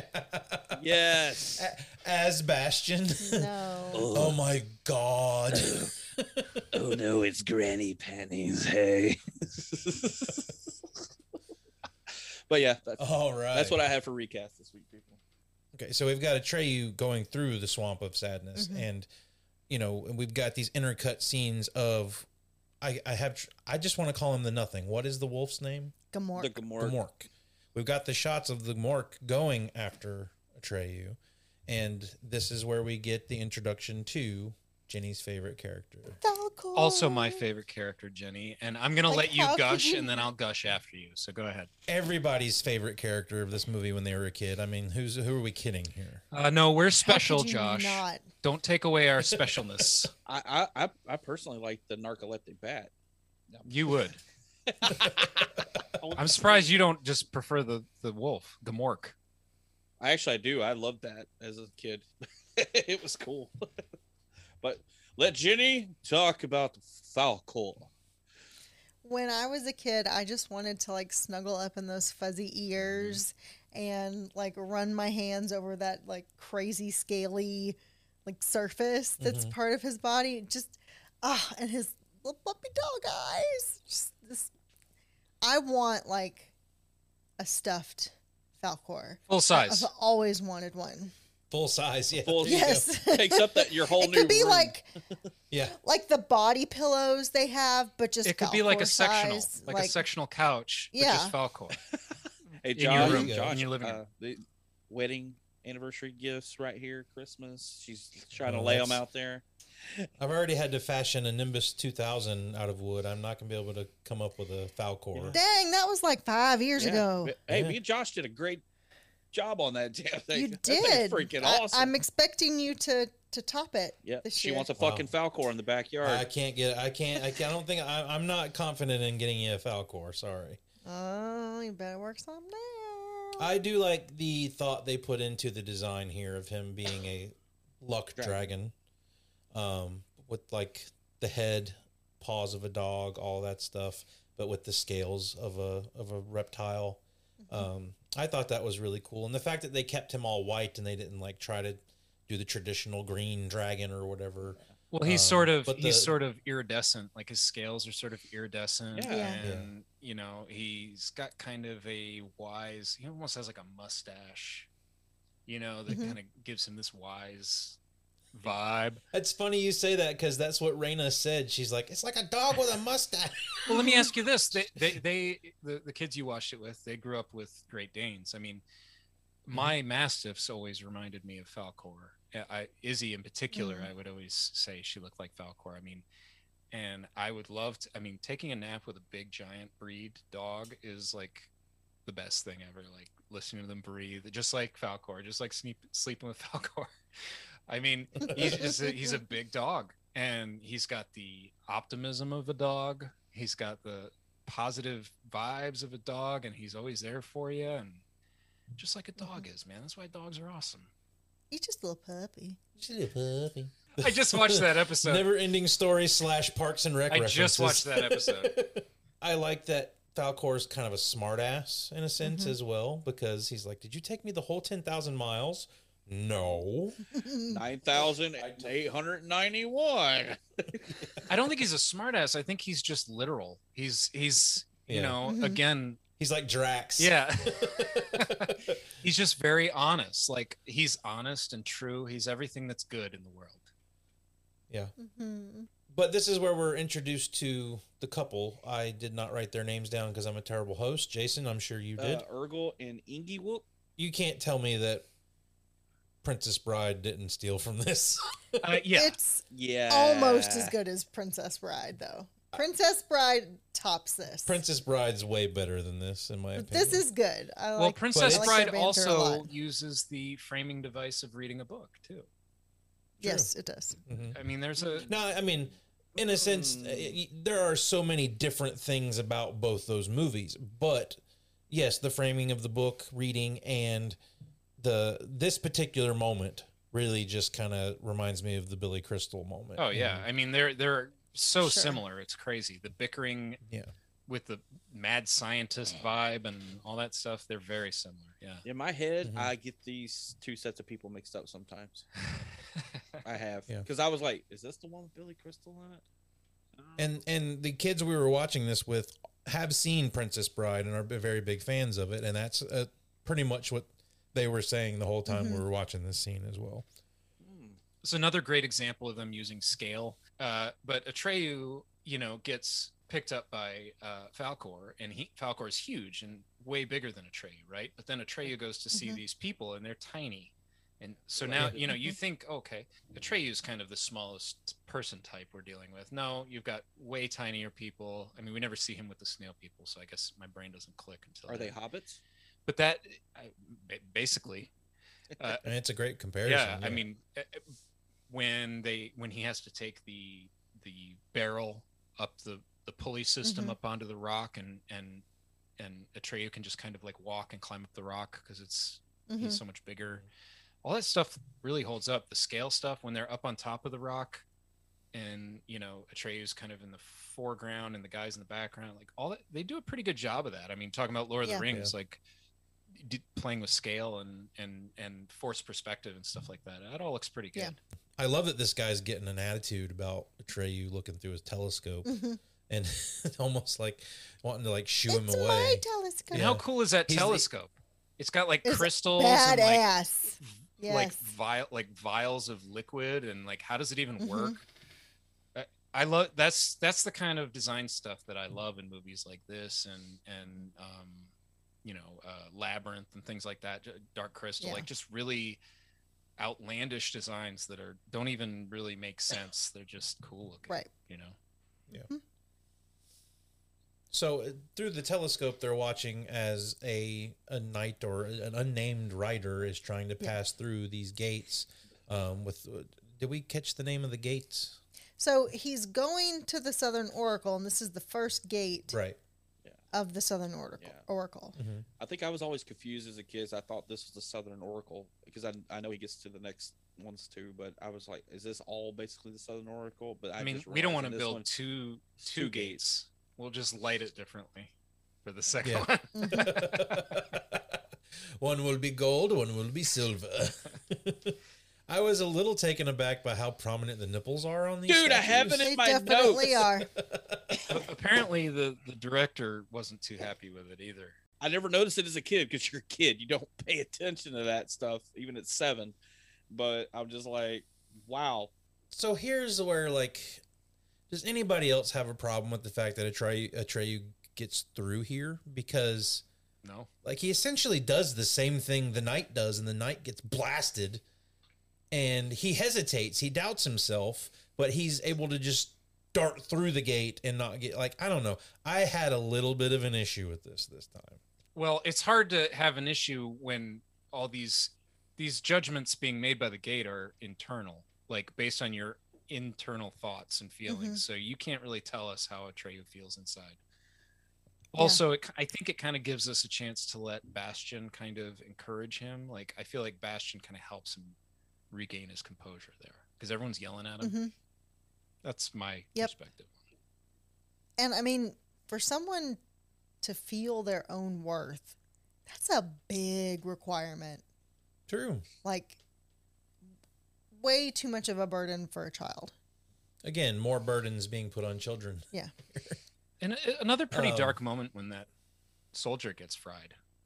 Yeah. Yeah. Opens up the helmet. It's like, when he opens it up, and it's all zombified and shit. Crisp.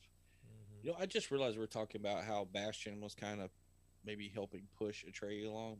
We missed it earlier, way back. Was when they were talking to the turtle and he screamed and they could hear it. Yeah. You could hear Bastian in the story. Yeah. You see the turtle and Atreyu look around, so you kind of wonder. The lines are blurring. Yeah. Are they becoming the one? They're not Neo from the Matrix, but they're starting to work together to get through this. Right. And after he gets through this gate, his next task is he has to look in that mirror. Well, it's a good enough time to do it. Let's go ahead and do quotes. You're going to need a bigger quote. All right. Or do we need the taglines? Because there was one tagline for this whole movie. Yeah, give it to us. The tagline for this movie that I can find is a boy who needs a friend finds a world that needs a hero in a land beyond imagination. I actually kind of like that if it's a bit long, but it's good. It's a little wordy. It's a little wordy. It's longer than the script of the film. Yeah. But the quote we were just talking about while we're doing quotes, kind people find they are cruel. Brave men discover they are merely cowards when they look into the mirror. Yeah, and I just finishing my thought on that. Atreyu finds out that he's just a character in a book. Is that what we're supposed to learn from Atreyu from this moment when he sees Bastian looking back at him like I'm just a storybook character? I mean, that's kind of where it's going at this point. Like I'm not real. I don't know, like because they don't really talk about it. He doesn't say anything about it. It kind of moves on after that scene. I don't know. It does. So quotes.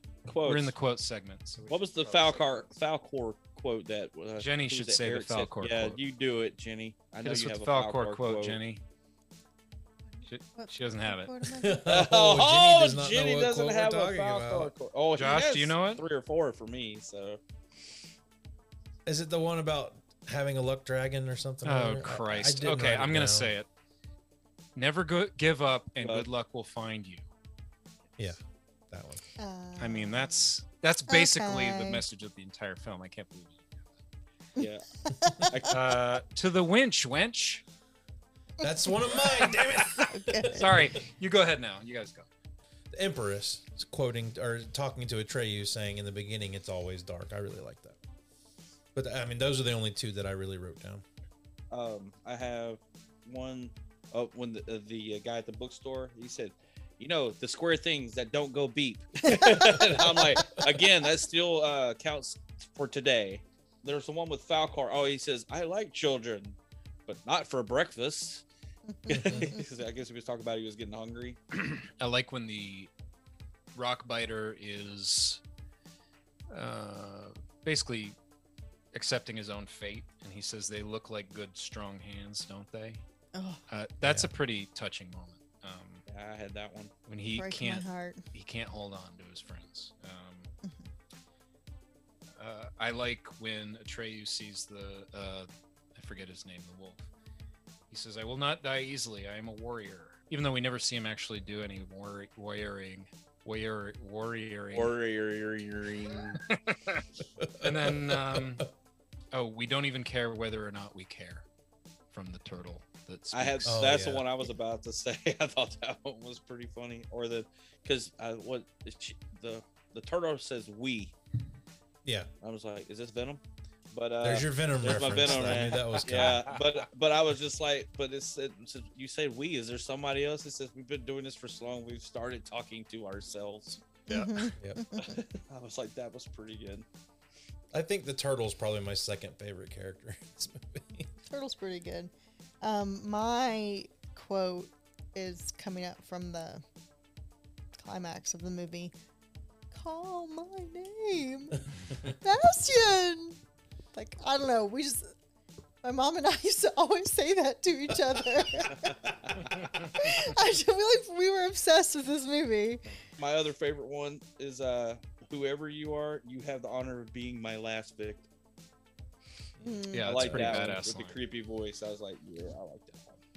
Gotta have some kind of scary reference in these movies somewhere. But I think that's it. Yeah, I'm good with quotes. But yeah, they has to go to the edges of Fantasia. The Oracle tells him as they start to crumble because the nothing is building, and him and Falcor hop on and go to the edges and ask Falcor, do you know where this is? He's like, no. So they're just going to keep going. That's right. They fly through the Mad Max Fury Road thunderstorm thing, and Atreyu falls off of Falcor. Why didn't this fall from all those heights kill Atreyu? It's a movie. Okay, that's probably the answer I need. You want to talk about Inception, when he wakes up on this beach in the surf? Yes. Yeah. Major Inception vibes. But then he goes and he sees the rock biter, and the rock biter tells him, he has these strong hands. Yeah. And his revelation that he's lost his friends to the nothing, and you can palpably feel his depression, and acceptance. It's so sad. I think it's probably, after kind of digesting this watch, and again, it's the first time I've watched this in a while. I watched it with my kids when they were little. But I think that might be my favorite scene now, even though I love Falcor and all that. But that scene hits. Yeah. It works, and it's from a big John Goodman rock-looking guy. Dude, I'm telling you, John Goodman could have played this part. I mean, it would have been good. I mean, that's the other thing that I walked away from this movie is this movie is inherently sad. Yeah. As an adult watching it now, I'm finding it weird that we had such an attachment to this movie because it is so dark and it is so sad. Yeah. I mean, if you look at old Disney films, they have a lot of sad moments as well, like loss and, like Bambi's mom and, people dying and, Dumbo's mom. That's a big part of really the best kids films is kind of teaching kids about loss and Mufasa. Yeah. Mufasa. Yep. Yeah. It's kind of sorry, losing my voice here. Which is Jason's getting choked up. I'm getting choked up. But when we were talking about that, how growing up and stuff like that, it actually reminded me of a song that me and Josh like on the Gunship album. When you grow up, your heart dies. It's about basically growing up and not forgetting who you are as a child and stuff like that, and holding on to those things. And that's kind of what's going on here. Is you're forced to, you got to deal with the real world and stuff like that. But you also, they said, what is it the thing line later? You got to keep your feet on the ground. But why? Why can't you still be a child at heart in some way, and still get through and be an adult, but still have a child soul to you and enjoy Keep your life. feet on the ground and your head in the clouds. That's right. And also, the memory of people is important. Yeah, because that's what the nothing is, right? Is forgetting people, and he's lost his mother, and the best way to honor her is to remember her. You know what I mean? Well, I was just gonna say this whole conversation between he and the wolf, is very telling about where our characters are at this point in the movie. But I did find it a little weird that this thing has been chasing Atreyu across Fantasia, trying to prevent him from doing what he's supposed to do. And yet he has no problem sitting there having a conversation with him for 10 minutes. He didn't recognize It seems him. like he doesn't know He didn't know who he is. was because he said, I'm supposed to be chasing some warrior across the Fantasia to stop him. He basically tells him but he does not know that the person in front of him is the warrior Atreyu that he's looking for.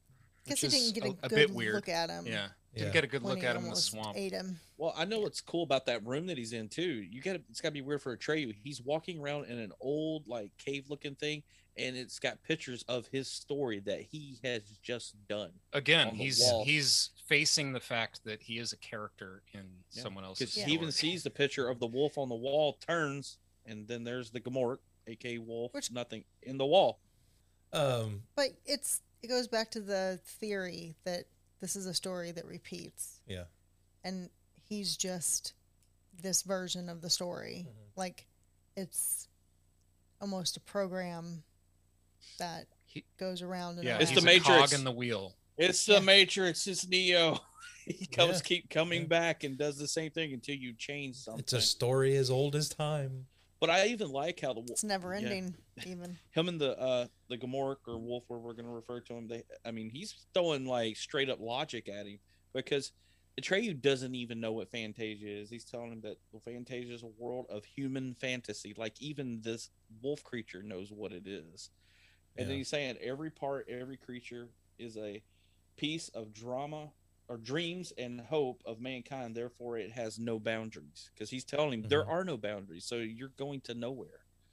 Right. So, because at this point, like I said, the Gamork doesn't know that that's Atreyu that's standing right in front of him. And he's just laying it out. And you're like, man, how does this thing know all this? Right. I know he works for the nothing per se, and we know what the nothing is doing, but it's like he has all the knowledge. He knows what's going on. Now, I'm failing to remember. Does Falcor swoop back in and get him at the last minute here? I forgot. Well, the wolf jumps him and he stabs it. That's right. That's right. I thought we had another moment like the mud pits again. Yeah, when he finds out he's Atreyu, it's like a quick little thought. He jumps out, he kills the Gamork, and then they go on from there because the nothing is rolling in. He's getting blown away. He's holding on to a tree. Yeah. Those effects are awesome. That's a pretty good one, yeah. Of all the rocks being ate away.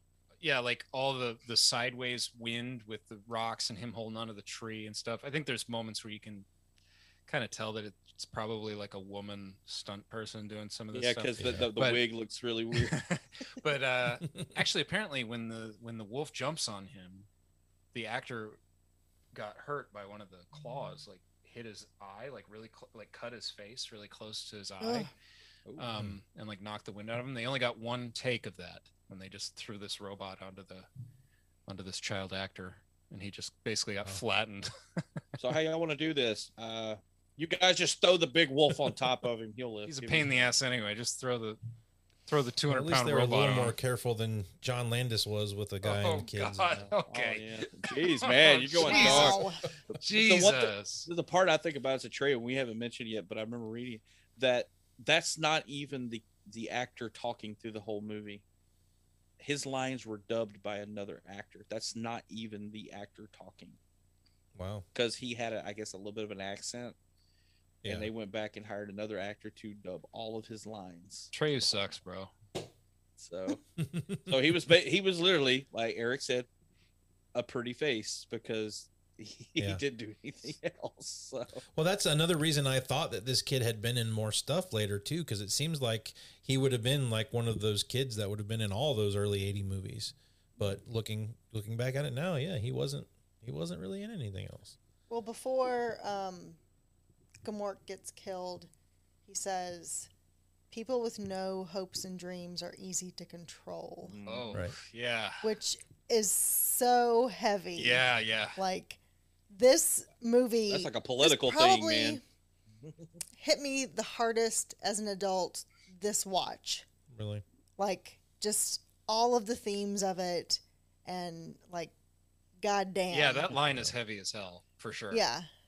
Yeah, and the part after that, he says, and whoever has the control has the power. Yep. Yeah. That's part of that. I'm like, whoa, that's pretty deep. That's pretty good for right now, 2021. Yeah, it's timeless. So scary. Right after this is another one of my favorite moments in the movie. Underwater Falcor. Yeah. Put that boy underwater. He's even more majestic. And he finds the Orin or whatever, but I love that little, they had to build an entire set just to show him pick up the medallion for like 5 seconds of a scene or something. Yeah. I mean, there's great. there's a ton of scenes like that where I'm like, wow, they put a ton of time into this one scene that at the end of the day, I mean, I don't know how much they filmed, but you get 10 seconds or 15 seconds and that's it. And you built like an entire set just for this shot. There were certain scenes with Falcor in it this time where I was really kind of like, oh, they just have a big puppet head moving it around here, and it lost a little bit of its luster for me watching it this time. But that's just watching it as an adult now, I think. Hey, we'll talk about that later. Friend. Oh no! But, no! But Falcor rescues Atreyu as he's getting blown away, and then they fly into nothing. Yeah, I mean, Nothing. all is lost at this point. Yep. Yeah, it's fragments and pieces of Fantasia are floating around in the nothingness of like space. There's nothing there except for the ivory tower. Oh yeah, it conveniently is like right there. Yeah, it's right there. Yeah, the Orin guides him there. Right. Yep. And the Empress is magically like, "Oh, I'm okay." Well, she looks good. Right.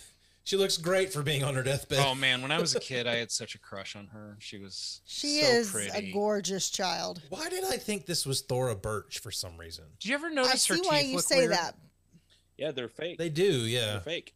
Yeah, the actress lost her teeth just naturally, because she's a kid. It's weird that they call her the childlike Empress, don't you think? Yeah. Like, is she not a child? She's I just feel like childlike. she's not a child. She's older, but she just looks like a child. I don't know. It's weird. It reminds me of the Maharaja from Temple of Doom. I always thought it was a girl. Right. When I watched that movie as a kid. Right. And then later on I was like, oh, that was a boy.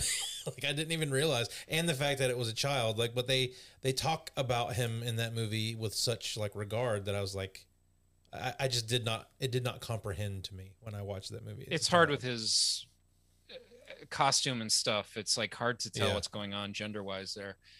Another weird thing with the ivory tower, particularly where the childlike Empress is all the vaginal imagery. Did you guys pick up on this? Yes. That too. I mean, Atreyu basically walks through a giant vagina to go see her. A giant lit, like heavenly lit vagina. Atreyu, all the secrets of the world lie in this cave. So, Jesus Christ. But you also have this weird stuff with renaming her and naming her after Bastion's mother. So you've got this weird motherly stuff going on, and then you've got I guess you could look at it like creation and not so much mother, like everything's created from here. So this is like creation, birth, rebirth, because they basically everything's destroyed and they have to recreate everything. Yeah. If you're talking about the theory that Bastion has died or is dying, this could be his reincarnation. Yeah. Yeah. So is that what he screams when she says, "Say my name"? I did some research on this. I have no idea what he says to this day. Yeah, okay. Without research, did anybody know what the hell this kid said? No, but I didn't. But that's why I looked it up. Yeah. What does he say? It says Moonchild. Well, but there's a rumor that he never he mouthed something, but that is what he says in the book. Okay, so in the book he says Moonchild. I'll just tell you what I'm talking about in this fucking movie. Well, let me address it. But that's what they're saying. Can I finish?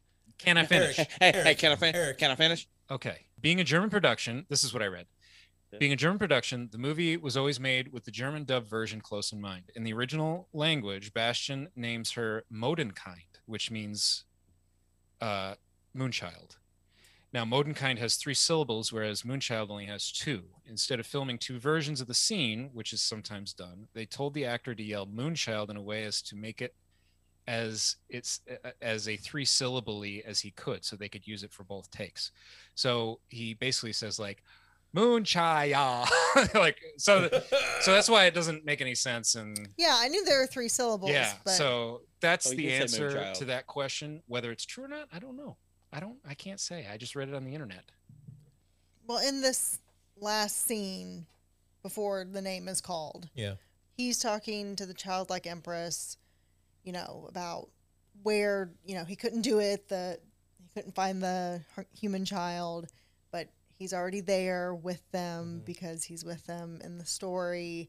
And just like their whole conversation is really about the power of story and books and world building. And it's really like a beautiful sentiment. It is. And this is really where, like, when I was not really having the best time watching this time, this is the scene where I kind of turned around, because when she starts explaining it to him and I start putting those pieces together about Bastion being the Bastion this is Bastion's story. It's not Atreyu's story. And how all of that unfolds is when I really just kind of, it hit me and I was like, okay, I really can respect where they went with this here. While I may have problems with some of it, like ultimately this is what turns this movie into something special for me. Yeah, it is wonderful. It gets reduced to a grain of sand or whatever, a speck, and he has to rebuild everything with his imagination and his wishes. And I just like the little interaction between the Empress and when Bastion realizes that they're talking to him, and she turns and looks directly at the camera, like she's talking to us, when she's looking at Bastion, and then you see Bastion looking at her, and it's just they're watching each other, but he's yelling at her that he can't do it because he has to keep his feet on the ground, from what his dad had told him earlier in the movie. Yeah, you can get very meta with this, and like I'm I'm participating in the NeverEnding story. I'm part of it, because you are. Like she says you are. Yeah, right. Like, exactly. He's reading about you and you're watching him. Like it's all connected. Yeah. Just wait till Bastion finds out he's just a character in our movie that we watch. He's not really important. Just wait till Bastion finds out he's dead in a dumpster in the middle of the woods. You just got dumped at the freaking landfill, and he's being chewed on by like a couple, stray dogs chewing on his pinky toe or something. I don't know. Oh my God. What if one of the dogs that's kind of chewing on him is just kind of looks like Falcor, like it's kind of it's kind of white, and it's like a white cocker spaniel. That's what I was going to say. It's not really scaly so much as it's mangy. Yeah. Well, then it wouldn't be true, because then he really would like to eat kids for breakfast. That's true. Love it. That's awesome. Oh man. After he calls his mom's names the Empress. Right. He is there with her. Yes. Yeah. Atreyu's gone. Everything else is gone. And he's the one who has to rebuild Fantasia. And a new name. Problem. A new name is a new beginning, right? Just like this rebirth stuff we've been talking about. A new name is a new beginning, the beginning of a new story. The never-ending story, you might say. But yeah, he's creating, he's writing, he's this is all about fantasy. It's all about stories. It's about imagination, exactly. So he's responsible for recreating all of this. Yeah. And his first wish is to ride Falcor, and he must be making some wishes while he's doing that, because he brings back everybody. Yeah, I mean, Fantasia is rebuilt. As he's riding, yes, all this stuff's rebuilding. He does all that before he goes after the bullies. It's not like immediately he goes for the bullies. Yeah, in fact, he could be doing it for millennia. He could be doing endless things. And then but the finally bullies are still there, so it's really been like a day. Time to head back. I've been doing this for thousands of years. I've done everything I can think of. Time to go scare those bullies. And not just the bullies, but everyone on the street, by the way, because everyone can see this in the world. But in Fantasia time, how many days go by in Earth time? Exactly. Time is a construct. Yeah, time's a flat circle. Hello. So yeah, I mean, that's what I mean is he's this doesn't actually take any real world time. Plus he's dead the whole time anyway. So has anybody seen the sequel? Yes. I have, but not in a long I don't remember it. I've never seen it. So I don't remember much about the plot, because Jonathan Brandis was I was waiting for Jonathan Brandis to come up in this and I had a huge crush on Jonathan Brandis. See, I would have recast someone with Jonathan Brandis in this. Yeah. I didn't realize he was in the sequel. Well, that's the end of the NeverEnding Story. Let's talk about what was good, bad, or ugly. The good, the bad, the ugly. Why? We always got to wait on Eric. All right, this is the good, the bad, and the ugly, where we talk about what was good, what was bad, and the ugly is optional. So who wants to go first? I want to go first. Go first. Go Forrest. Go. Go Forrest. Go Forrest. Go Jenny. The first good thing is the practical effects. All of the puppetry and the animatronics, like it just looks great. I love it so much. But more than that, the message of the movie, and even Jason, had this note written as well. When you grow up, your heart dies. Yeah. Is a song by Gunship, who we like, and it's the same idea as this movie, that if you stop dreaming, stop pursuing what you love, give up on all of your aspirations, then that's when you lose your light. To nothing. That's when you fail. Yeah. To nothing. When you give up is when you fail. Man, that's cool. We're all in the same wavelength. Yeah, awesome. High five, Jenny. And that really hit me super hard. This movie, just out of all the times I've watched this as a child and as an adult, this time I was just blown away by all of the messaging in it. The bad is so unrealistic that this kid is missing and nobody is looking for him. No. It's just, you got to give me something. It's nighttime. Nobody likes Bastion. There's a storm going on. Only his mother liked him. His asshole father is probably well, I was better off. He'll find his way home. He's going to learn a nice lesson on this. I'm going to drink me some more vodka orange juice eggs. We'll hang out over here and chill. I'm going to drink another omelet. A citrus omelet. All right. Wait, was there an ugly? All you had? Yep, Did you have an that's ugly? it. I have no ugly. Okay. What? Who wants to go next? I'd probably let Eric go. Oh, will you? Thank you. Good for me is art direction. Like Jenny said, the character design, stuff like that. Also, all the matte painting stuff, miniatures, scale stuff, the cloud tank effects.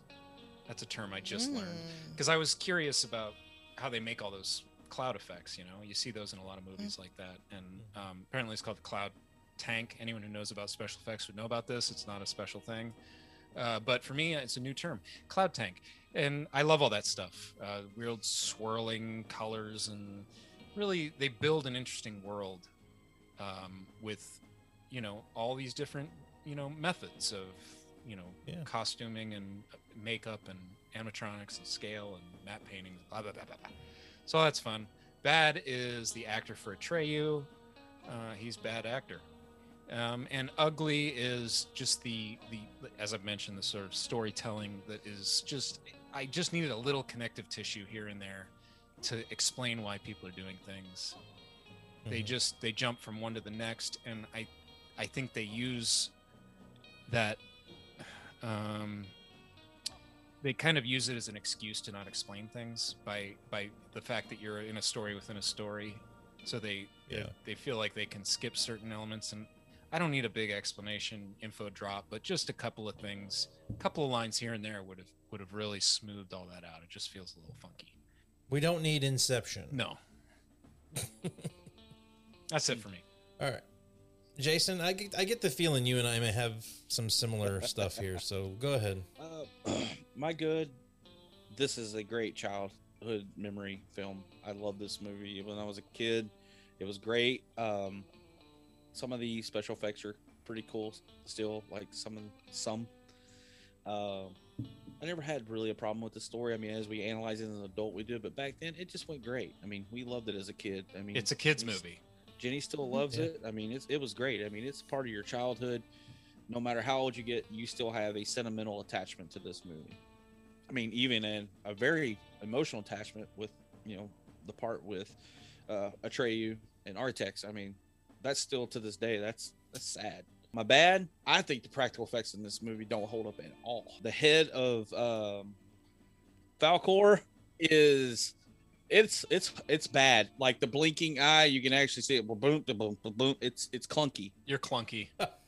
It's the parts where it's just the head of him flying with the whatever kid's on his head flying through the alleyway, and even the back shot is not that great. But as a kid, I didn't give a shit. I just didn't love the movie. But as an adult, I just don't feel like it holds up anymore. That rear projection stuff or whatever that is, I don't know. Some of that really was bad. I just had problems with some of the Falcor stuff. Yeah, of course, the character of Falcor. Yeah, we all loved him. We would all love a backyard version of him that we could fall asleep in and just cuddle with every day. And there's some other aspects of this film like that just kind of like, I could see it was bad. Some of the puppeteering was not that great, but I like the characters of the movie. My ugly, I don't know. As I guess now, watching it here, I feel I like the movie, but there were other childhood movies I liked better than this one, like Labyrinth and Flight of the Navigator. I think I connected more with those, so I think I've watched those recently, and I still enjoy those. Watching it, I was just like, I lost a little bit, but I love the story, and like what Jenny just said, how it relates to like this song from Gunship. I like that part of it. Because I'm getting older, but I still have the kid side of me, man. I collect comic books and toys and everything like that. I'll never stop doing it. I don't care when I'm 70. Yeah, I don't pay my bills, but never lose your inner child or your childlike soul. Always be who you are and do what you want to do. But, at the end of the day, you are an adult and you got things to do, but never lose your child side. So that's it. Yeah, I echo all the good stuff that you guys said. The ending of this movie is really what made it for me this time watching it. Just that us being a part of the story and that playing into Bastion being part of that story and all that stuff really kind of turned my frown upside down in watching it this time, because I was honestly not really enjoying it that much watching it this time. The adult in me was a little bit taken over, and some of the visual effects were really kind of showing their age to me. And like You're I said, letting your heart die, bro. I know, and that's why I'm happy that I got turned around with it in a sense. But like, and again, like I said, the puppet work and everything, I have no problems with. I do think Falcor is showing age for sure. The shots where it's just his head and like all of that, I can see the strings there now, and that's just kind of what takes me out of it. But also Atreyu, the actor that plays Atreyu, is not very good, but he yells almost all of his dialogue. And I really like, that would be my ugly, is I can't stand that Atreyu yells half of his dialogue in this movie. Like even when he's talking to the wolf and when he's talking to the turtle, like he's just yelling back and forth, and it kind of grated on me a bit. And I don't know why I'm defending Atreyu here, but he's like so sick of these riddles. Like everywhere he goes, everyone's speaking riddles to him. He's like, just tell me what to do. Just tell me what to do. No, you have a good point for sure. But yeah, those would be my thing. With that will come another thing that I will say. Here's my hot take. Hot take. Hot take. Hot take. Hot take. I love how you just look at me. Oh, you gotta like people, this is gonna be a fight. Yeah, people, if you could see this right now, he literally turns and looks directly at his wife. I think this movie would benefit from a remake. Let me tell you what I think here. Okay, I'm not saying like I think we should go the route like we've gone with It and like Stranger Things and all of that. You can remake this movie and still set it in the same time, because there's a lot about this movie that wouldn't play if you set it in modern times, made a modern version of this movie. But if you remade this movie with the fact with the thought in mind that you're keeping it in that time period in the 80s and improved the effects and kept some of the good puppet work and all of that, like I think you could really regenerate this movie in a good way. Yeah. Practical effects, not CGI. Well, yeah, like you say, I mean, when you say remake this movie in this era, it makes me think of something like A Wrinkle in Time is what you'd end up with. Yeah. Like you say, a CGI mess. Yeah, I mean, I don't know that the period matters either. I mean, he's reading a book in his school the whole time. You don't really get a whole lot of 80s stuff there. But I mean, true. But in a sense, like if you're looking for a kid who's not at home, you've got cell phones that can solve that problem nowadays. That's true. You know, there's things about like technology. lost children is a much bigger deal. Right. You know, people are keeping track a little better. I mean, when we were kids, we could go play it. The rule was be home before the street lights come on. Yeah. You know, that's all you had. But nowadays, a kid doesn't answer a text message or a phone call within 20 minutes. The parents are, you know, there's an all points bulletin put out. Hey, where's my kid? Because they're connected all the time. It's scary. But back then, you know, parents didn't worry about it. It's just when you didn't come home after the lights, then they got a little worried. I think you remake this, you lose the charm. I think if you had the right director and someone didn't chew the story apart, you could have a decent remake of this. They're just going to Hollywood it, and you could do it's going to be shit. How about this? You could do a full trilogy and tell the entire book. There you go. That could also be an option. Yeah.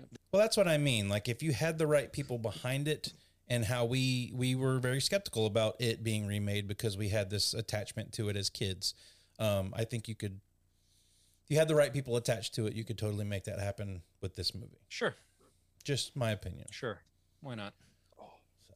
But that will do it for our discussion of the NeverEnding Story. I hope we all had a good time. I, in the end, had a good time revisiting this. I know Jenny enjoyed it. I had a blast. So definitely a movie I would suggest that you at least rent, if not have it in your collection. It's one of those that you just, even though I have problems with it, the story overall is worth making the effort to have this as a part of your movie collection. Exactly. It's kind of like, you know, It's a Wonderful Life, basically. If you need to feel cheered up and positive and hopeful, if you need a little, you know, oomph, just watch this movie. Yeah. You'll have it by the end. There you go. Yeah. All right. Well, that does it for our conversation about NeverEnding Story. We still don't have a schedule, so we're going to refer again to Wheel of Movies. We did not rehearse that. I didn't know that was happening. We did not. Okay, so I just wanted to let everybody know that I do actually have a wheel that you can physically see now with a list of movies on it. We can. So you get a little glimpse of what we're looking at here. Namely, a couple that we got on there is the Transformers movie, Dirty Dancing, Stand By Me, all that kind of stuff. But there's a bunch on here. So we're going to spin the wheel and see what movie we're watching next week. Here we go. Here we go, people.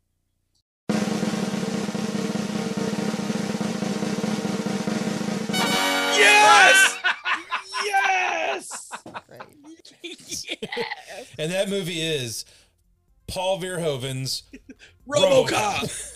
I'll buy that for $1. I love RoboCop. I've been itching to watch my Arrow special edition Blu-ray of this one. Is it 4K? Name dropper. It's not 4K. Oh, jeez. But, okay, next week, RoboCop. Thanks, everybody, for tuning in. We hope you've enjoyed this episode of the VHS Files podcast. We will be back next week to talk another movie with you. Until then, be kind. Rewind! Have a good night, everybody. Get the fuck out! Over. Over. That didn't go as bad as I thought it was going to. You've been listening to the VHS Files podcast. Watch a few movies, take a few notes. If you like what you heard, please subscribe and drop us a rating and a review wherever you get your podcast. It was fun. Send your questions, comments, and movie suggestions to vhsfilespodcast@gmail.com. You sick fucks, you've seen one too many movies. Don't you blame the movies! Follow us on all social media outlets at VHS Files Podcast. Movies don't create psychos! Check out our YouTube channel for more content.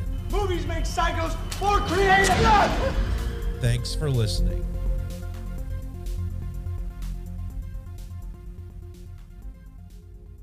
Take a look. It's in a book. It's Reading Rainbow. Should we just start over? No. No, not doing it. We're good. We'll fix it in post. It's got to, hey, like in Wheel of Fortune, it's got to make one. Shut up, Josh. Holy shit, brah. If I could slap you through this. Spins on its own. I don't control the speed of it. Just spin it faster, okay? But when you laugh, you go,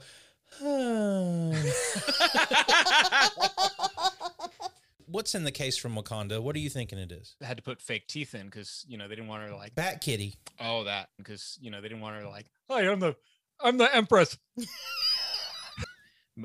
Movie. Movie moments. In my head movies.